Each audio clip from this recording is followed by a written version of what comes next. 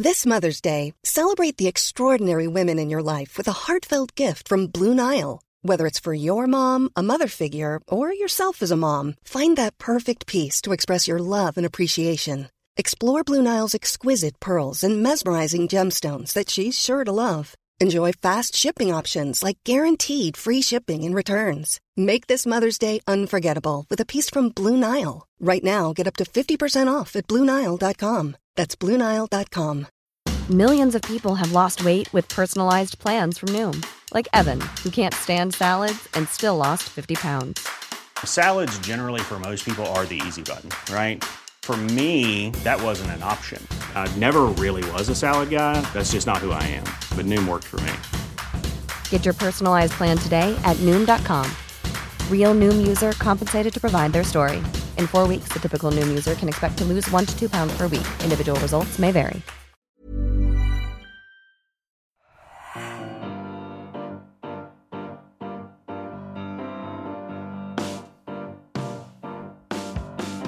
Hello everyone, I'm Chris Wynn and welcome to the Roker Report podcast in association with Sunderland Community Soup Kitchen as we return after the international break to build up to our 6th League One fixture of the season, where we have a top of the table clash according to the early league table as we take on second place Accrington Stanley at the Stadium of Light.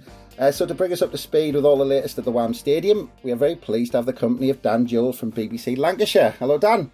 Hello there Chris. Thanks for joining us, how are you keeping? Pretty good, thank you. I'm glad the football's back. We've got lots of plates spinning in this part of the world in a very busy patch, and I wouldn't have it any other way. I was going to say, you mentioned before we came on, I mean, how many clubs do you actually cover? Well, from the Premier League to League One, we've got 7 clubs that we cover week in, week out, every game, as much coverage as possible, and pre-match, post-match, covering the matches, all that kind of stuff. We've then got 2 non-league teams in the National League North, and we've got, I've lost count, but in our official transmission area, something like 14 non-league clubs below that, and that's without counting areas of old Lancashire that are no longer part of the Radio Lancashire broadcast area. So if you were to talk about, traditional Lancashire, you'd add the Manchester clubs and Wigan and Bolton, Rochdale, and all these kind of clubs as well. So at the moment, we're on 7, and it's the biggest that the station's ever had. So We are really fortunate as well, because I personally like the fact that most of them are sort of Championship, League One, smaller clubs. You get a lot of access, and they're a lot more, let's say, collaborative in their approach to these things, whereas clubs can be a bit of a pain, to be honest. Yeah, it must be good fun though. I mean, do you get to pick and choose, or are you just kind of given your assignment for the weekend and that's that? It varies. It varies really. It'll depend on because of, without making this into a podcast about the BBC, because of the cuts that there have been, even in my time working for the BBC, we're no longer in a position where there's a correspondent for this club and a correspondent for that club, because we simply don't have enough people. I do a lot of Accrington games. That's just because I've done Accrington over the years for a long time, and my kind of area of responsibility is more East Lancashire. So I'll do Burnley, I'll do Accrington Stanley, and geographically it's convenient where I live to go to Preston North End, for example, whereas Fleetwood or Morecambe is a lot further away relatively. It's like a 3-hour round trip to go to Fleetwood, for example. So it's not quite as easy as that. But I always try to see all of our teams a few times a season. I was at Chorley against Gloucester City on Saturday in the National North, which finished 9-0 to Chorley, which was a first for me. Wow. And I'm sure you've got your favourites over others, but I'll not ask you which ones you prefer over others. But I mean, I said at the top in the introduction about this being I know we're only 5 games in. Accrington have played 6 games so far, but top of the table clash in League One. Does that still sound a bit odd to the kind of local media talking about Accrington being in that position? Well, it's a bit of a twofold one, to be honest, Chris, because it's too early in the season to talk about top of the table clashes, and I'm going to bust out the managerial cliche that you can't look at it until at least you've had a good look at half the league, 15 games, maybe something like that. But obviously, a fixture like this is going to be used as a benchmark or a barometer or a yardstick for Accrington. And when Accrington did get promoted from League Two, that was the inevitable question that John Coleman, the manager, got asked. You're going to be playing Sunderland in a league game. And so, yeah, of course, the idea that the two clubs are at the top of the table and, I mean, hypothetically, a winner would remain top of the table. Not that it would make any difference after 6 or 7 games and you don't get any prizes for getting it. It's just worth 3 points the same as any. And I am sounding like a manager, though, and that's not the point in this. But as a sort of step back and take a look and take stock and let's think about where the two clubs were, 20 years ago, for example. Yeah, the idea of Accrington and Sunderland being on a level playing field in every way imaginable, the league table tells you that, is one of those little milestones that'll make Accrington fans think. Or, to be honest, I think it'll make non-Accrington fans kind of scratch their head and rub their eyes a little bit, because I think Accrington fans have kind of got used to it, because since John Coleman took charge for the first time in 1999, they've had 4 promotions. And not 4 promotions, I do him a disservice. They've won 4 titles. He doesn't do, apparently, promotions without winning a league, he keeps telling me. So they've won 4 leagues. So over that relatively short space of time, they've known an awful lot of success. So there's been lots of these milestones along the way and lots of these big clubs and lots of these moments where you go, can't quite believe we're there. I mean, if we're talking about kind of dreaming and looking how things stand, if we stop the league season right now, next season, Accrington would play Arsenal in a league game. But anyway, that's that's like I said, it's too early in the season. But you did mention actually going way back to those promotions. I mean, that was kind of between 2000 and 2006. Accrington went up, had 3 promotions in 6 seasons, like you said, and then 12 years in League Two, which actually probably an achievement in itself. But then to get promoted to League One in 2018, that was probably something that most Accrington Stanley fans couldn't imagine 15, 20 years ago. Oh, no, absolutely not. The big dream, the big aim was always, can the club get back to the Football League after what happened in 1962? And it's very strange, or certainly was strange, maybe 10, 15 years ago going to Stanley, because there was a generation missing of Accrington Stanley fans. So there was the older generation who would have seen the old Accrington and gone to Peel Park and seen them in the 50s and the 60s. And then there was a young generation of supporters who'd maybe started watching them from John Coleman coming in, or maybe a little bit earlier than that. And kind of anybody in the middle, like my parents' age, there weren't too many of those. So it was a holy grail, and it's been 44 years since we got back in the Football League, and they did get back in the Football League, and it was wonderful. And then those years spent in League Two, the club experienced something that it wasn't used to, because John Coleman and Jimmy Bell left the club and went to Rochdale, and then there was Paul Cook and Liam Richardson and James Beattie, who all came in and had relatively short tenures, which were punctuated by, if not quite full-on relegation battles, certainly trying to consolidate your position and scramble away from those lower reaches. But after a couple of years, when John Coleman came back, he was very clear that consolidating and sitting in the middle of League Two was not for him. That's not what he wanted to do. And he managed to assemble players without a lot of reputation, without a lot of fanfare, and without a lot of, in some cases, pedigree, to be perfectly honest.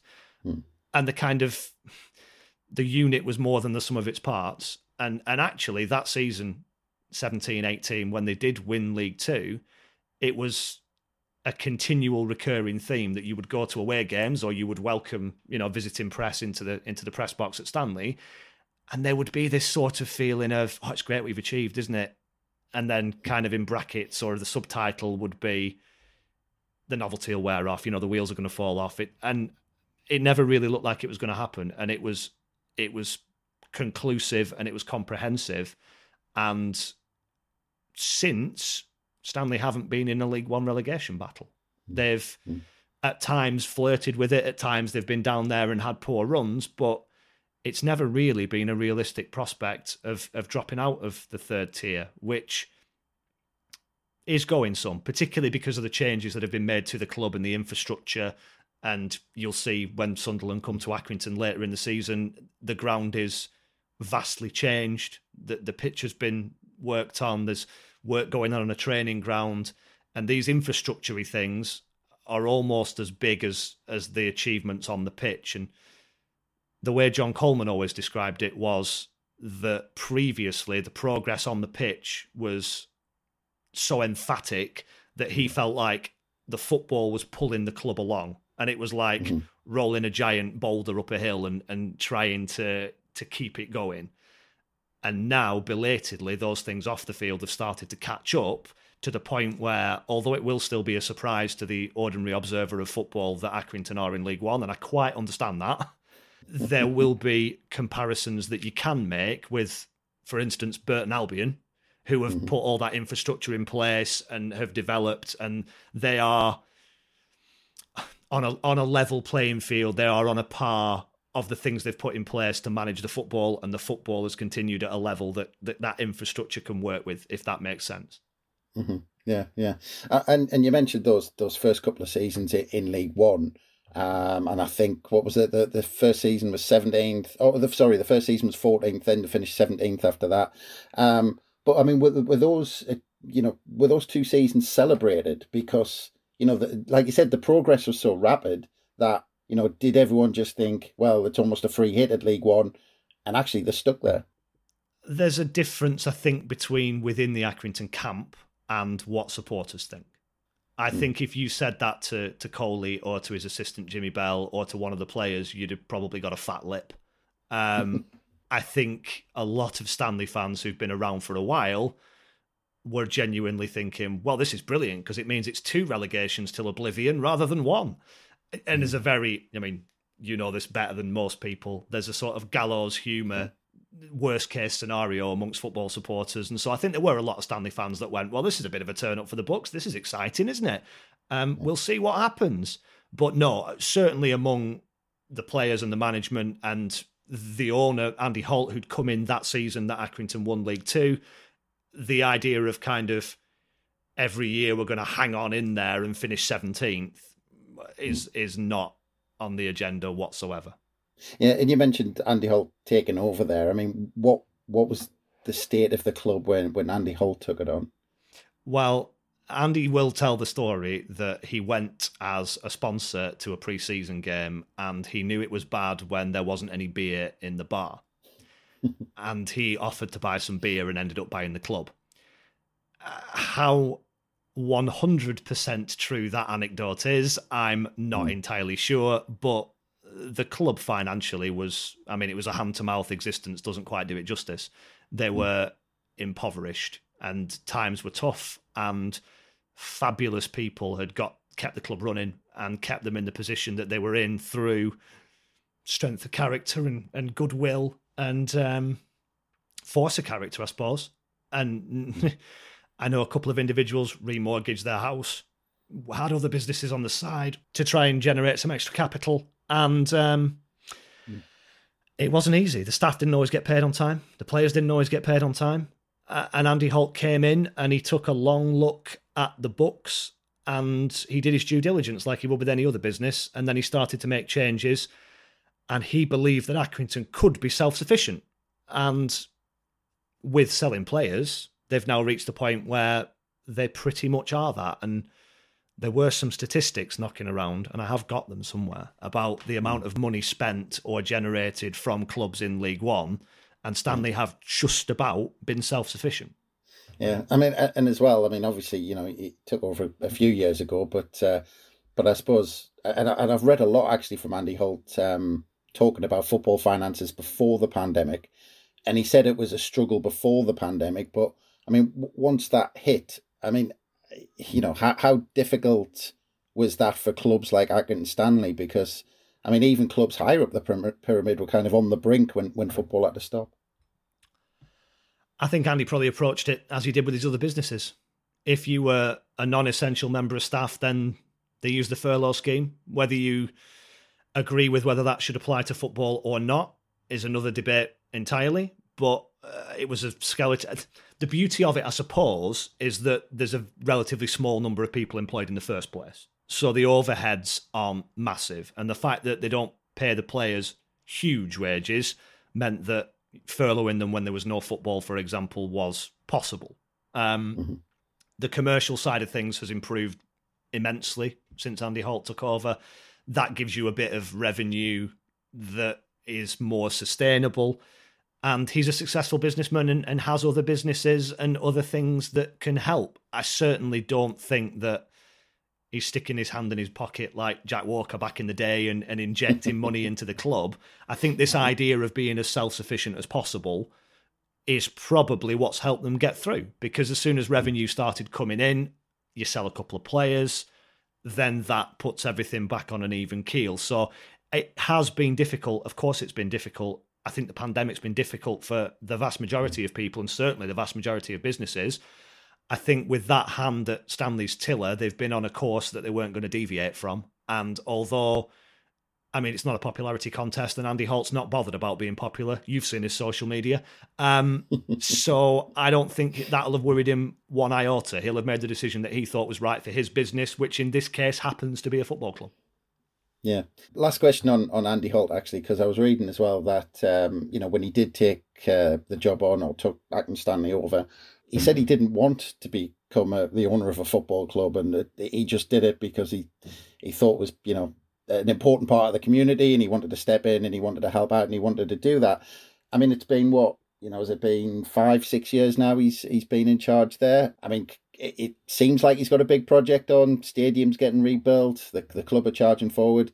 Can you see him just being there for the foreseeable future? Is that a long-term thing, do you think? Well, I think this is the point of trying to make the club self-sufficient. When he came in, it was very clear that money was required to keep it going, and they needed Andy Holt to come in with some money and with his business acumen and with all that sort of cross-pollination of the other businesses into the football to help and use the accounts department for his existing business for the football club to save on doing that and do the accounting properly, all those kind of things. I think the idea is, and community is the word you used, and community is absolutely the right word, Chris, because that was the thing that from minute one until now he will talk about more than any other.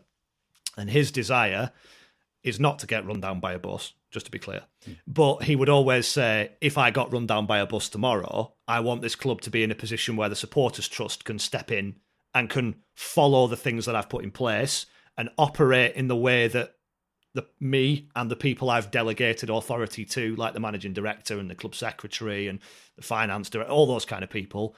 And although it might not necessarily mean continued success, whatever that may be in football these days, it will be a club that is there as a community asset, and kids will be able to come and watch on a Saturday and be involved in the community trust and be involved in the academy, and there'll be a football club there, and we won't have 1962 all over again, or the sort of first decade, no, maybe the second decade of this millennium. They were sometimes literally turning the lights off and hiding away from the door when someone came knocking to try and get some money in, and they didn't have any money to pay out. Yeah, he certainly turned it around on that front. And and when we come on to last season, because we talked about the first two seasons in League One, last season, Accrington were right up there early on in the season. I was looking earlier actually, and just after half the season was gone, they were only 2 points off the playoffs, but it kind of tailed off a bit after that in the later half of the season. They finished up 11th, 7 points behind the playoffs. Did they just run out of steam in the end? Was it kind of the size of the squad that let them down in the end? I think there was a real problem with personnel. In October, November, they had 19 cases of COVID at the same time. That resulted in a 3-week layoff. And actually, when they came back from that, the form was pretty good and they went on quite a good run. I'm not sure there's enough study been done of the science of it, but then when it came towards the latter part of the season, there was suddenly an awful lot of injuries. And at one point, around maybe March time, there were double figures unavailable through injury. And I mean, Accrington Stanley, with the best will in the world, if you lose 11, 12, 13, 14 players to injury all at the same time, you're going to struggle. And what was more impressive was that the players that came in and stepped in actually did a pretty passable job, and the form was, not absolutely disastrous. And that was the kind of zenith of it. And it wasn't the case that 11, 12, 13, 14 players were out injured for a large period of time. But every time John Coleman got a player back, I think he felt like he lost another one, or somebody else had a setback. I mean, someone like Ross Sykes, for example, the young centre-half, who is actually quite experienced for a man of his age. He's only in his early 20s. He's played probably 80, 90 Football League games now, but he didn't play at all. He was a COVID victim. Then he got injured and he didn't play at all from January. And that is, although a young player, a player that Stanley were looking at for the future and for the present, because the more games he plays now, the better he'll get, the more of an asset he becomes, the more it becomes possible come the summer that someone comes in and spends £1 million on him. But the idea that he wasn't available to play any part at all for 5 months of the season means that Michael Nottingham, who was playing right wing back, will have to play centre half, which means who's going to play right wing back, and so on and so forth. And it's just that accumulation of it. And I think ran out of steam is probably fair. And I'm sure it's a what-if scenario. I was speaking to the assistant manager just yesterday when he was saying, I just wonder what it would have been like if just one or two of those players hadn't been injured at the same time. And we'd have had a kind of core, a spine of those key men pretty much through the season with the supporting cast being disrupted. It might have been different, but it's a nice problem to have, as we discussed earlier. The idea that only finishing in the top half of League One is, not the worst situation in the world. Yeah. And actually, when you were talking about it, that reminded me, I was reading as well that I think it was only 2 or 3 weeks ago that for the exact scenario you've just described, Accrington Stanley were fined by the FA for going through that. Yeah, that's a fun one. Fined for getting COVID. They went on an away trip. I forget exactly where it was. Ipswich, I think, which is obviously a very long away trip at the kind of in the teeth of football restarting and the pandemic being as bad as it was. And they followed as many measures as were given to them. And they had to play the game, and they came back, and then within a couple of days of that game, we were talking 19 COVID cases. I think the thing that Andy Holt particularly, and John Coleman, was upset about is that it's not like it was only Accrington. It's not like Accrington had this outbreak and missed loads of matches, and they, were an outlier for what happened in football. Accrington themselves were on the coach ready to go to Doncaster on Boxing Day, and they got a phone call at 10 o'clock in the morning saying, we've got a COVID outbreak, the game's off. So it's across the board. Sometimes, having done this a long time and watched Accrington a long time, sometimes I actually think things like that are quite a good thing, because it helps that mentality of, right, sod you then. If that's how you're going to treat us, you don't want us here. We're a bit of an embarrassing sort of cousin from the countryside who are a bit small and a bit, not kind of the club that you want in your little elite club in this division.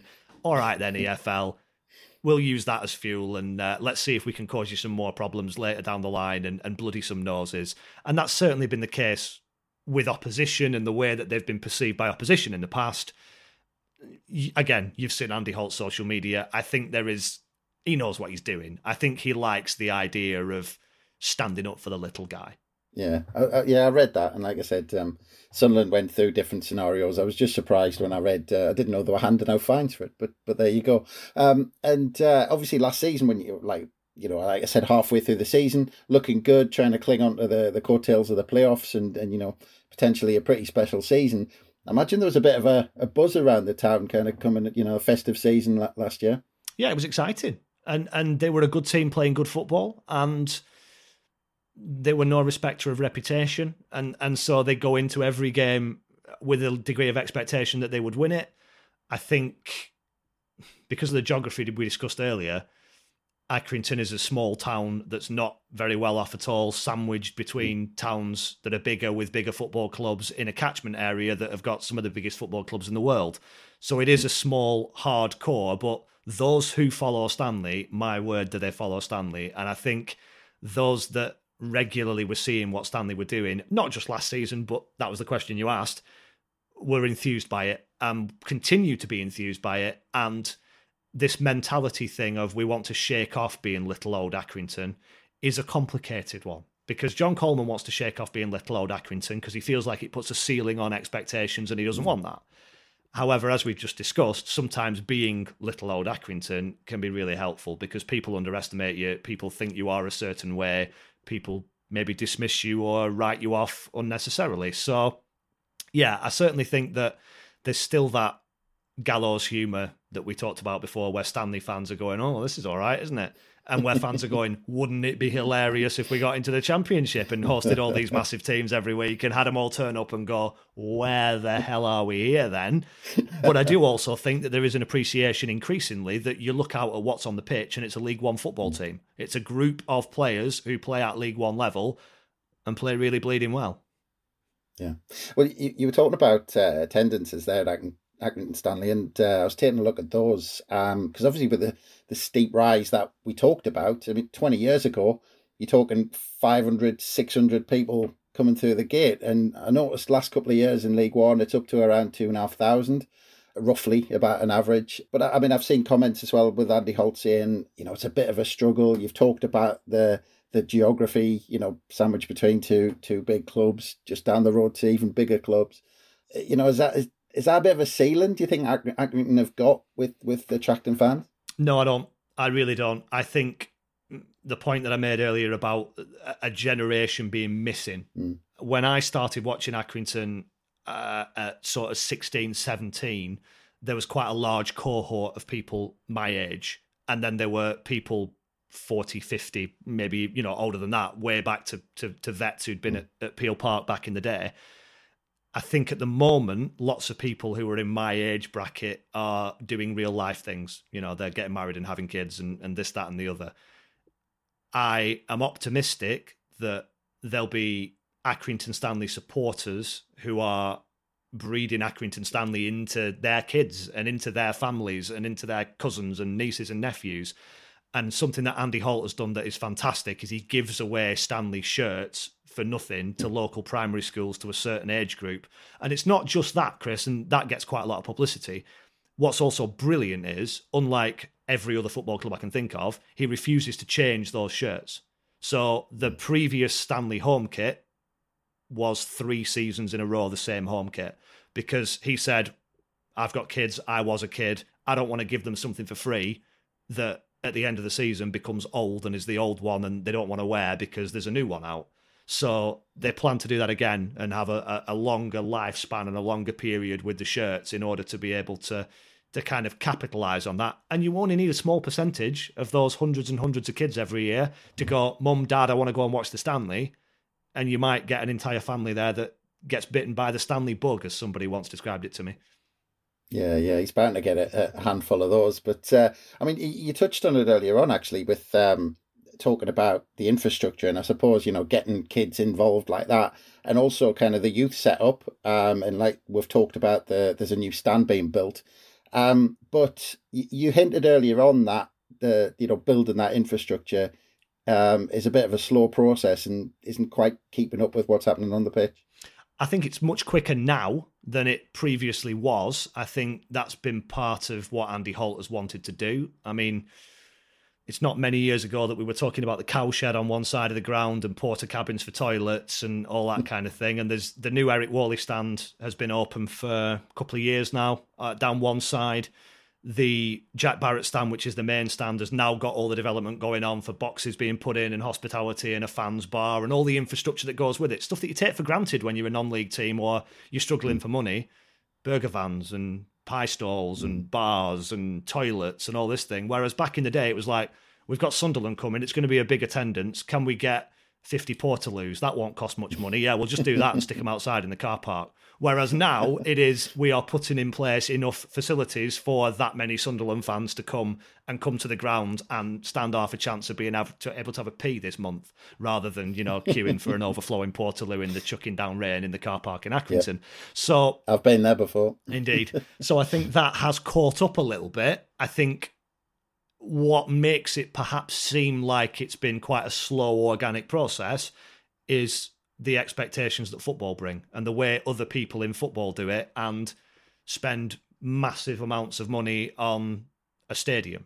It wouldn't have been out of the question for Andy Holt to go, you know what I'm going to do? I'm going to spend 4 or 5 million quid. I'm going to build a new stadium in an out-of-town retail park and we'll go straight in there. But he doesn't want to do that because he wants this community thing to be the most important thing. He wants Stanley to be at the heart of the community and where it is and have that traditional Stanley feel to it. And it's by no means in the town centre or anything like that, but it's where it's been since 1970 when they played their first game. And things like the training ground is a big deal. Accrington Stanley's never had a training ground. Never. They've begged, borrowed and stealed local facilities, this, that and the other. And now they've got the lease on what was formerly a council parks playing field. It's not great. It's not going to be great. It's a council parks playing field. So what they're doing is concentrating on putting a fence around it so that Doris can't walk her dog on it, which was pretty much the exact words that Andy Holt used when I asked him about it. And then work on some of the playing surface so that you can have a half-decent pitch and accept the fact that it's not going to be ready yet. So they're not there. They're not training there at the moment. They're still begging, stealing and borrowing. They've been training on a cricket pitch in Preston. And that's been a decent local facility that's been available. And they've accepted the fact that they don't have 2, 3, 4, 5, 6 million pounds to spend on a training complex. So it's going to have to take some time. And there'll be gradual improvements in the training facilities that they've got the lease on back in Accrington, back in the town. And hopefully by 2022, they'll be there and there'll be something faintly resembling a football pitch to play on. Sounds like it's coming along. And in terms of the transfer window in the summer, it was a strange window for all clubs. I think, it seemed to take a while to really kind of kick in. But I was looking at the business Accrington have done, around 18 players coming in. That includes 5 loan signings and a lot, what I was looking at, a lot of young players on free transfers, mainly from clubs in the Northwest who've been released. I mean, is that something to focus on? With the 18 players thing, I explain this a lot to people because they go, 18 players, my word, that's a lot. And then you're quite right, Chris, with the age profile. For the first time, Accrington have an under-23 set up this season. It kind of came in last year and was for what they call bounce games and training games and that kind of stuff. They've actually entered the old reserve league, the Central League, and they are now playing competitive games and a huge raft. I mean, I've actually, weirdly, because I don't tidy up, got the squad list in front of me from taking it out of my notes the other day. And basically from about squad number 15 to about squad number 27, 28, you would all pretty much consider 23s players or players who fit that age profile. So John Coleman's always had this thing about Accrington being Battersea Dogs Home for footballers, and he brings in footballers that nobody else wants. They've been knocked about a bit. They've not had particularly great football upbringings, or there's been some sort of fundamental flaw that their previous owner hasn't been able to handle. And if you get enough of those in, you find a couple of diamonds and they allow you to go on to the next one. And I think that's the evolution of that, because he's nailed it with the first team. I mean, his transfer dealings, every year you go, there's 2 or 3 you go, who? What? Where? What? And in a year's time, at least 1 or 2 of those, you're going, yeah, he turned out to be brilliant. So I think this is probably the evolution of that. The idea that, yes, Stanley want to produce their own players from the club's academy, but it's an absolutely massive leap from playing in the under-18s to playing in League One in competitive games, and maybe this can be the bridge. So he's trying to give game time to some of those younger players, and yet there have been senior experienced signings, and those loan signings you mentioned, the quality of those, not necessarily the players because it's too early to pass judgment, but where they're getting those loan players from. They've got 2 from Manchester City, for Christ's sake. This is Accrington Stanley we're talking about, and some loan manager, one of 47 loan managers loaning out 127 players at Man City, has gone, yeah, Accrington, that seems like a really sensible place to send one of our young millions and millions and millions and millions of pounds worth of talent. And the goalkeeper, James Trafford, has been superb, and his attitude couldn't be better in terms of he's come out, massive smile on his face and gone, this is completely different to everything I've seen in my football development, and I absolutely love it. Yeah. And that James Trafford you mentioned, 18-year-old from Manchester City as well. Absolutely, yeah, 18. Because... And Stanley's 3 goalkeepers, I think they're 18, 20 and 19. Well, Sunderland have signed a 17-year-old from Manchester City, and he's been the best player on the park in our games so far. So it's unreal, isn't it? But just trying to break it down then, because looking at the more senior signings, Harry Pell from Colchester, John O'Sullivan from Morecambe, and I'm trying to look down the list, probably Ethan Hamilton from Peterborough. So other than the loan signings, are those kind of the main 3 who are looking at getting first-team football? Yeah, well, Harry Pell's played pretty much every game when he's been available. He's had a couple of games out through knocks. unfortunately, John O'Sullivan's been injured pretty much since he came in. It's his third spell with Stanley. You know what you're getting with John O'Sullivan, and he won promotion with Morecambe and then has come back to Accrington for a crack at League One. I think you're right in identifying those sort of more senior guys to add to the spine and the core of the team that has been there previously. And the loan players will be important because there's absolutely no chance that Accrington are paying the money that some of these lads are getting paid, but to pay a proportion of it in a loan deal. And a loan deal that, let's be honest, in January, if they were rubbish, you can go, yeah, we'll send them back. Thanks ever so much. That one's not worked. If you're giving them 2-year deals, you're stuck with them. If you're not giving them a 2-year deal and you can get rid of them in January, that makes that deal a little bit better. And law of averages says a couple of loan signings will be great. A couple of them might not be the best, but it's a gamble worth taking if it's not going to break the bank. Yeah, and you can put 5 in your match day squad, so it's worth taking that punt, isn't it, on that? But yeah, and I saw a comment as well last year. I can't remember whether it was from John Coleman or Andy Holt, but one of them stated that the wage bill was in the bottom 2. It was bottom 2 wage bill of League One last season. Is that going to be the same again? Is that kind of there or thereabouts? Yeah, I would imagine so. I don't know. I don't know exactly the figures that we're using here, but it won't be dramatically different to what it was last season. And I'm not massively sure that's important, to be honest. In the same way as I'm sure Sunderland get absolutely slaughtered for the amount of money that gets spent, and look at that stadium and look at the resources and look at the infrastructure, blah, blah, blah, blah, blah, blah, blah. It's about the team that you put out on a Saturday afternoon or a Tuesday night. And if you find a way to get players that can do that job on whatever budget, then you're doing your job. And that's the manager's job. And it goes back to the thing I said about John Coleman wanting to dispel Little Accrington. He doesn't want to keep going on about it. There are times, like this weekend, when it is blindingly obvious. And my first trip to the Stadium of Light watching Accrington, I'll tell you this tale because it kind of sums it up. In one of the many press rooms at the Stadium of Light, and I do emphasise the word many, and you can ask me later how many press rooms there are at Accrington, I was wandering through with a colleague, me and my colleague, the only visiting press, just 2 of us, and a few of the Sunderland guys were sitting round a table. It was fairly early in the season, I think, if memory serves me correctly, and they were really impressed. And this conversation was going on about how impressed they were that since relegation, Sunderland had trimmed the wage bill by, and they did give the figures, and I can't remember the figures, but they were impressed that the wage bill had been trimmed by £2 million or something.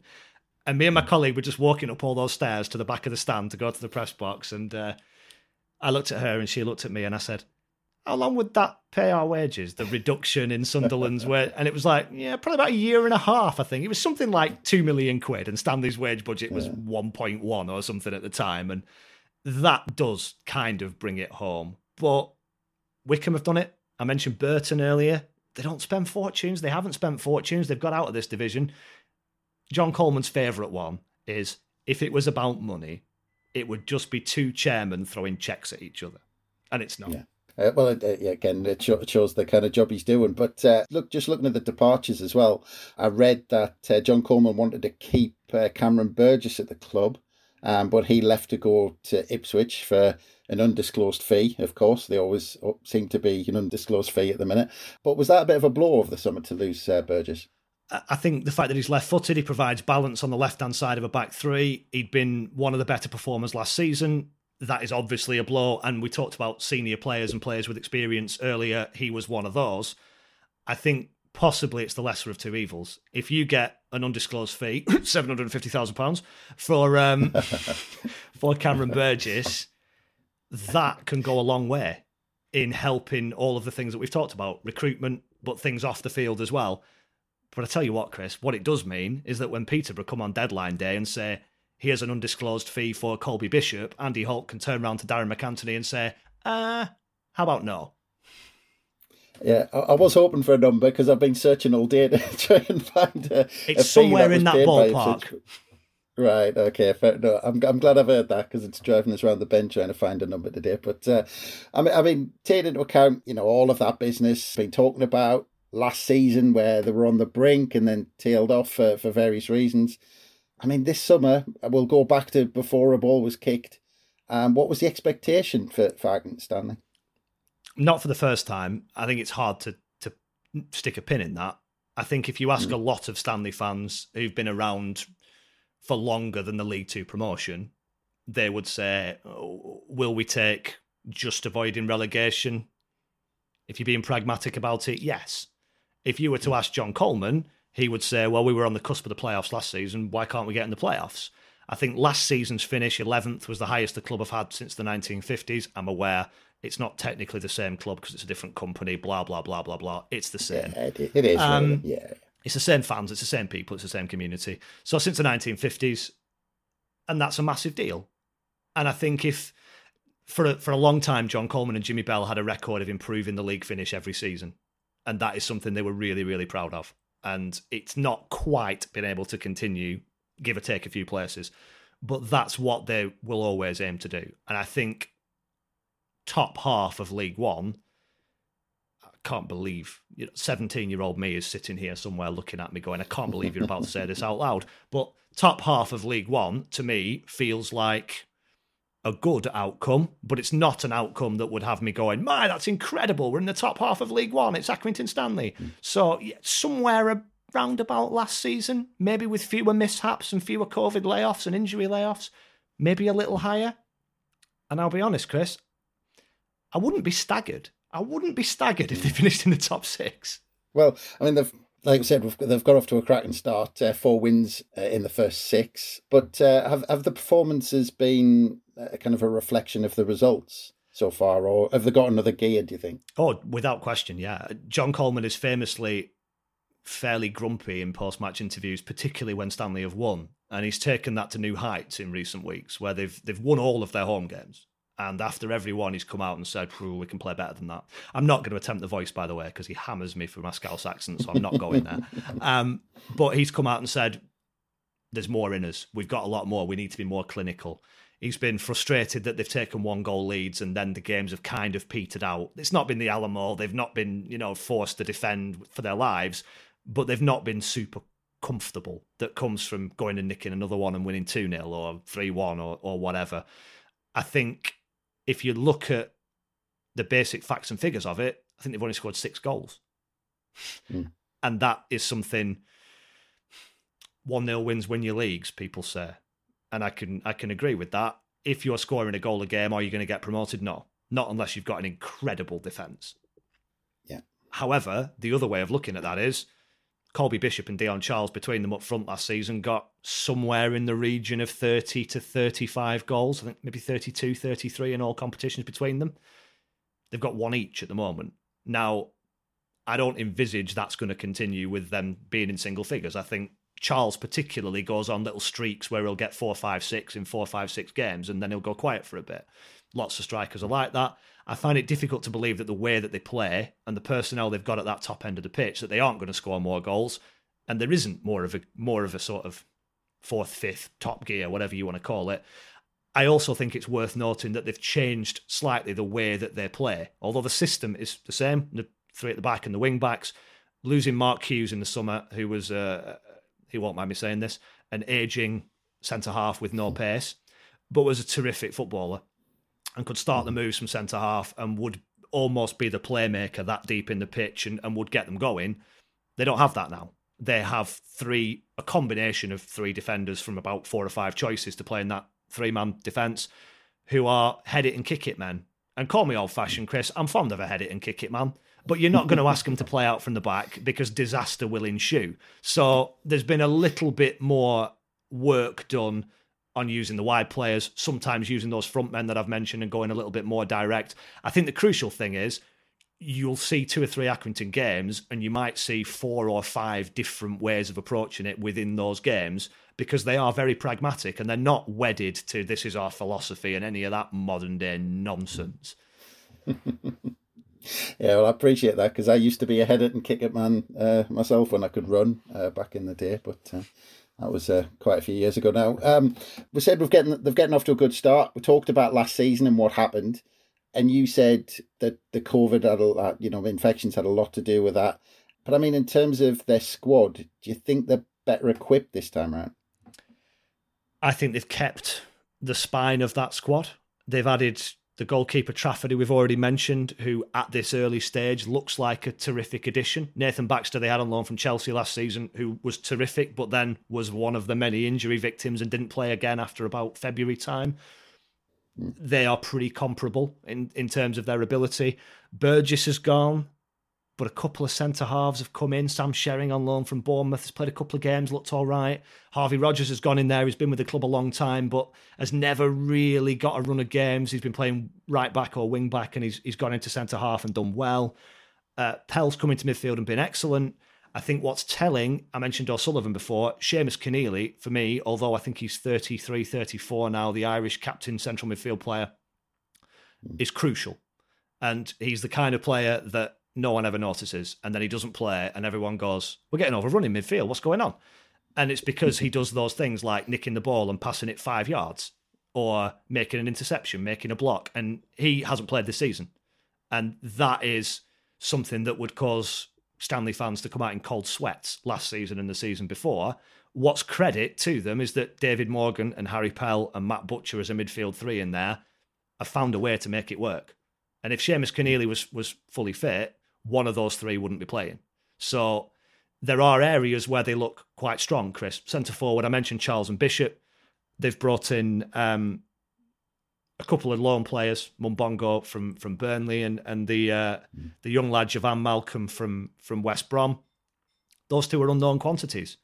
But one of the two of them, if they turn out to be decent, you've suddenly got three viable centre-forward options when you like to play two up front, when, with respect, last season, if you didn't have Charles or Bishop, you were probably putting a square peg in a round hole. So there are a lot of young players in there, the under-23s things that we mentioned. Maybe the 13, 14 senior core players are stronger this season. If you keep them all fit, if you get O'Sullivan and Keneally and Joe Pritchard's out injured at the moment, and he, up until he got injured, was probably Accrington's best player this season.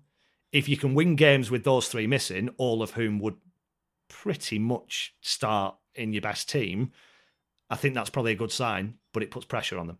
Yeah. And I mean, this might be kind of Accrington Stanley's fans' worst nightmare scenario talking about this, but we've talked a lot about John Coleman and his record, and he's done an amazing job in Accrington. And from an outside point of view, it just looks like a perfect fit. John Coleman just looks like a perfect fit for being manager of Accrington Stanley. I've read it as well, how much he gets along with Andy Holt. They have a drink on the coach on the way back, they're good friends. I mean, can you ever see John Coleman maybe getting tempted by taking an offer if there's one there, or do you think he just wouldn't leave Accrington Stanley and he'd be loyal to them? When he went to Rochdale in 2012, he said, I don't want to be Ken Barlow. And I think now he's realised that there's not much wrong with being Ken Barlow if you do a good job of being Ken Barlow. And this is the sad state of some areas of football, Chris.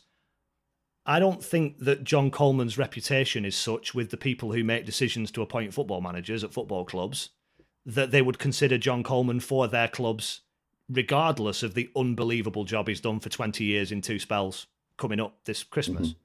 So there will be a time after John Coleman, but by then, the legacy of John Coleman and Andy Holt will hopefully be that the infrastructure is in place, the foundations are in place, and who knows? There may even be a coach in Stanley's system already, whether it's Jimmy Belly's assistant, John Doolan, the first team coach, Jed Brannan, who's the under-23s coach, all of whom are former Stanley players as well, all of whom have got that link to the people. They're all Liverpool fans, apart from John Doolan, who'll beat me to death for calling him a Liverpool fan because he's an Evertonian. But that Liverpool model of the boot room and producing coaches as well as players, who knows? But John Coleman has been quite open in saying that he doesn't expect to go anywhere, and he's a granddad now. And to be perfectly honest, if I can be inarticulate for a moment, I'm not sure he could be arsed with it. I'm not sure he could be arsed with going in and the pressure and the nonsense that he would get from a new group of supporters going, who's this old, bald Scouse fella? Yeah, and a new owner as well. Absolutely, yeah. But I'm just glad you've set homework for every listener who's under the age of 25 who needs to look up who Ken Barlow is. There you go. That's their assignment. So this Saturday, how do you expect them to approach the game on Saturday at the Stadium Light? Well, what they won't do is worry too much about Sunderland and the way that Sunderland play, or give too much heed to the surroundings and the atmosphere and stuff like that. Stanley will go and play in the way that they want to play. You will see all of the things you would expect to see to try and get the home crowd either quiet or ideally on the Sunderland players' case. It will be a very different prospect to go in there behind closed doors last season when it was an absolutely terrific crackers game of football, by the way. If it had had fans in, it would have had a bit of everything. But I suspect the game wouldn't have panned out like that with fans in the ground. Hypothesis again. They'll look to play to their strengths, which, as I say, the front two are a handful. And I know that Colby Bishop gave Sunderland a handful last time at the Stadium of Light. And they will try to keep a level of defensive solidity that in the majority of the games this season they've displayed. Not in all of them. There've been a couple of games. I mean, there was shocking at MK Dons and in the first game of the season at Wycombe. So the away games, a couple of them have been a concern. There is this balancing act to be had between we want to go there and try and win the game. I don't care if it's Sunderland or, somebody in the Northwest Counties. We're going to approach it the same and go and win it, and it's a game of football. But there is still, and you can't get away from this, everybody outside of Accrington Stanley expects Accrington to go to Sunderland and get beat. Yeah, a lot's based on, 100 years of history rather than... Yeah, absolutely. and this is a little game that we play following Accrington around the country, where you wait for the first mention of clubs like Accrington or it's Accrington Stanley in the context of, they're very small, aren't they? And sometimes you don't even have to go on social media. Sometimes it happens in the press box. And as you say, I understand it. I understand why you would go, but it's Accrington Stanley. But then what you're not doing is looking at the league table and the results and the performances and the players and the manager and all of those things that are actually football measurable. And it is why we have league tables and a pyramid and promotion and relegation. Yeah, that's the beauty of the game, isn't it? Having teams like that coming through. But you mentioned, just quickly, because I was reading about that performance at MK Dons. So it was important that they bounced back on Saturday and beat Shrewsbury at home. And that was a big one after that MK Dons game. Yeah, and it was a big one given the international break and that there were only 3 games in League One. And John Coleman was not impressed that Stanley had to play, because so many clubs have had games called off when, somebody who sits on their bench or is in their squad gets called up by the Cape Verde under-21s or something, and Stanley lose Trafford and Charles, who would start every game, basically, and be among the first names on the team sheet. And again, there was a degree of, if this was a club with a bigger reputation, that maybe this would not happen, maybe you wouldn't have to play the game. But it was, at least to an extent, mind games. They won the game, professional performance. He didn't think they played great. That's probably a good sign. Yeah, and you've mentioned quite a lot of names who've been in the team, but who's in form? Who's the danger men that we should be watching out for? I think I mentioned Ross Sykes earlier. If you watch Sheffield United under Chris Wilder a couple of seasons ago, the idea of one of the centre halves galloping forward and playing like a full back or a winger at times, that's been entertaining. He's a big gangly fella. It doesn't look the most graceful all the time, but it's been effective. And there has been more than one occasion where midfielders on the opposition have sort of looked around and looked at the dugout like, where's he come from? Where's he going? What's all that about? He's a terrific young prospect. Trafford, the goalkeeper, is excellent. Harry Pell will get booked. That's, water is wet. Bears defecating towards the Pope's a Catholic, and Harry Pell will get booked. But he's a combative, big character in that midfield who the biggest compliment I can pay him is it feels like he's played for Accrington for years and he's played 6 or 7 games. You can't go beyond the supply line and the finishing. Sean McConville scored his first goal in what felt like about 25 years at Sunderland last season. He'd been out with a very serious Achilles injury that could have been career-ending at his age. He then got COVID, which was par for the course last season, and he battled his way back, and he had the misfortune of sitting next to me in the commentary box for the majority of that time that he was out, so he was absolutely desperate to get back on the pitch. I'm not a stats man, Chris, but I did quite enjoy that there are only 2 players in the whole of the Premier League and the Football League to have had more assists than Sean McConville since he came back to Accrington in 2015. If you're interested, Nicky Adams and some bloke called Kevin De Bruyne. but I don't remember him playing for Northampton on a Tuesday night anyway. Couldn't hack it. No, exactly. So McConville supply and Bishop and Charles have the potential and the ability and the track record to score the goals. They haven't done it this season so far. The longer it goes on without that happening, the more questions will be asked. But they are the sort of combination that Stanley can make the most hay from. And that's a little in-joke because Sean McConville used to use the phrase make hay in commentary all the time, and he got the mickey taken ferociously by his teammates. So I have to use Sean McConville and make hay as much as possible. Well, I'll not ask you for a prediction for the game, but what I will ask you is for a definitive prediction on whether Accrington will make the top 6 this season. It's the hardest question you've asked me, Chris. I think they probably won't, but I don't think they'll be far away. I think it only needs 1 or 2 of those 13, 14 core players that we've talked about to get injured, get bought by somebody, go off the boil, whatever these variables can be. And without wishing to sound like I'm taking the mickey out of a Sunderland supporter on a Sunderland podcast, there are now so many, quotes, massive clubs in this division that at some point, 6 of them have got to get their act together, haven't they? Yeah. And actually, we were doing predictions on League One in the summer, and when you started having a look, there's 10, 12, maybe even more teams you could in the mix where you could say, well, they could make the playoffs, they could make the playoffs. And I mean, even looking at the early League One table, obviously Accrington doing well, but you look at Ipswich, I think Doncaster down the bottom, so it hasn't sorted itself out yet. So yeah, there's a long way to go. But are you making the trip up? I am indeed, yes. Good stuff. Looking forward to it.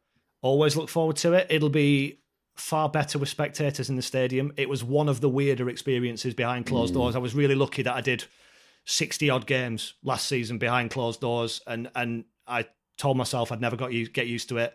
And it was things like going to the Stadium of Light and there being 25 people knocking about before the game that made me not get used to it. As I say, the game was terrific, but it does make you a little bit self-conscious when I was doing the commentary with Joe Pritchard, who I mentioned earlier, who was injured at the time, who actually missed the first 5 minutes of the game because the Stadium of Light is so vast that he got lost on his way from the dressing room to the press box. So I commentated on my own for the first 5 minutes, by which time Accrington were already a goal down, I think. And when Stanley scored and Sean McConville scored the equalising goal, and all that meant to him and all that meant to us because we know him really well, I was acutely aware of the fact that we were the only people in the entire stadium making any noise, apart from the Accrington players who were celebrating on the pitch. Not a feeling I was fond of, Chris, I'll be perfectly honest. It made me really rather self-conscious, and when you look like I do, being self-conscious is not a good idea. So I'm really looking forward to the atmosphere. And the one thing that I hope everybody can remember, whether you're an Accrington fan, a Sunderland fan, an Ipswich fan, a fan of Gloucester City, who I watched lose 9-0 at Chorley at the weekend, we can go to these games now and we can be there and we can enjoy it and we can experience it and we can smell it and we can taste it, and we don't have to watch it on a computer screen watching, let's be honest, not a great stream of the game that is not in any way a replication of what the experience is like. And I don't know what your experience has been like, but I certainly feel like supporters generally have had that feeling of,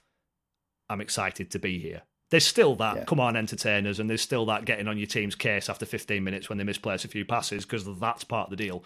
But I've really, really enjoyed that feeling of there being a buzz around the place, and all the games I've been to so far have had that kind of buzz that you have before the first couple of games of the season when everybody's got that optimism.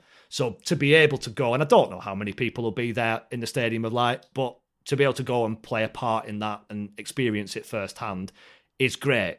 But I do have to add the legal disclaimer here that this is not an Accrington Stanley coming for a day trip, we're coming to this big club, etc., etc., etc., etc.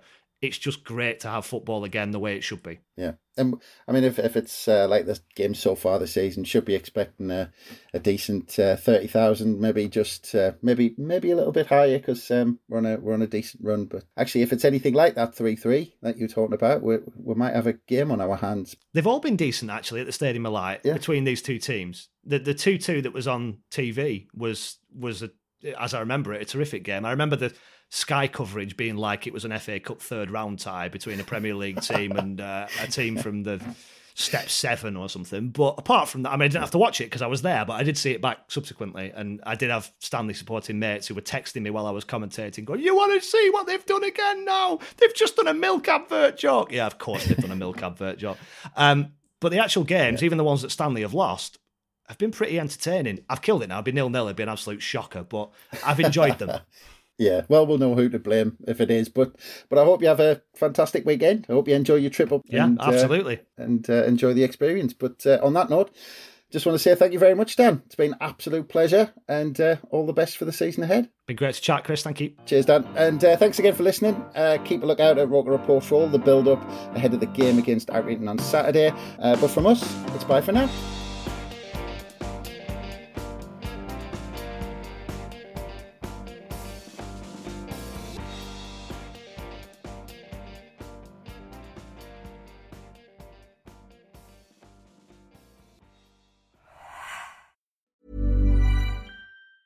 Hey, folks, I'm Mark Maron from the WTF Podcast, and this episode is brought to you by Kleenex Ultra Soft Tissues, your ally to help tackle your allergy symptoms this season. I love the change of seasons, but nobody loves pollen and all those other things floating in the air that make you sneeze during this nice weather. Kleenex Ultra Soft Tissues are hypoallergenic and allergist approved, so fight back against watery eyes and runny noses without worrying about irritating your skin. For this allergy season, grab Kleenex and face allergies head on.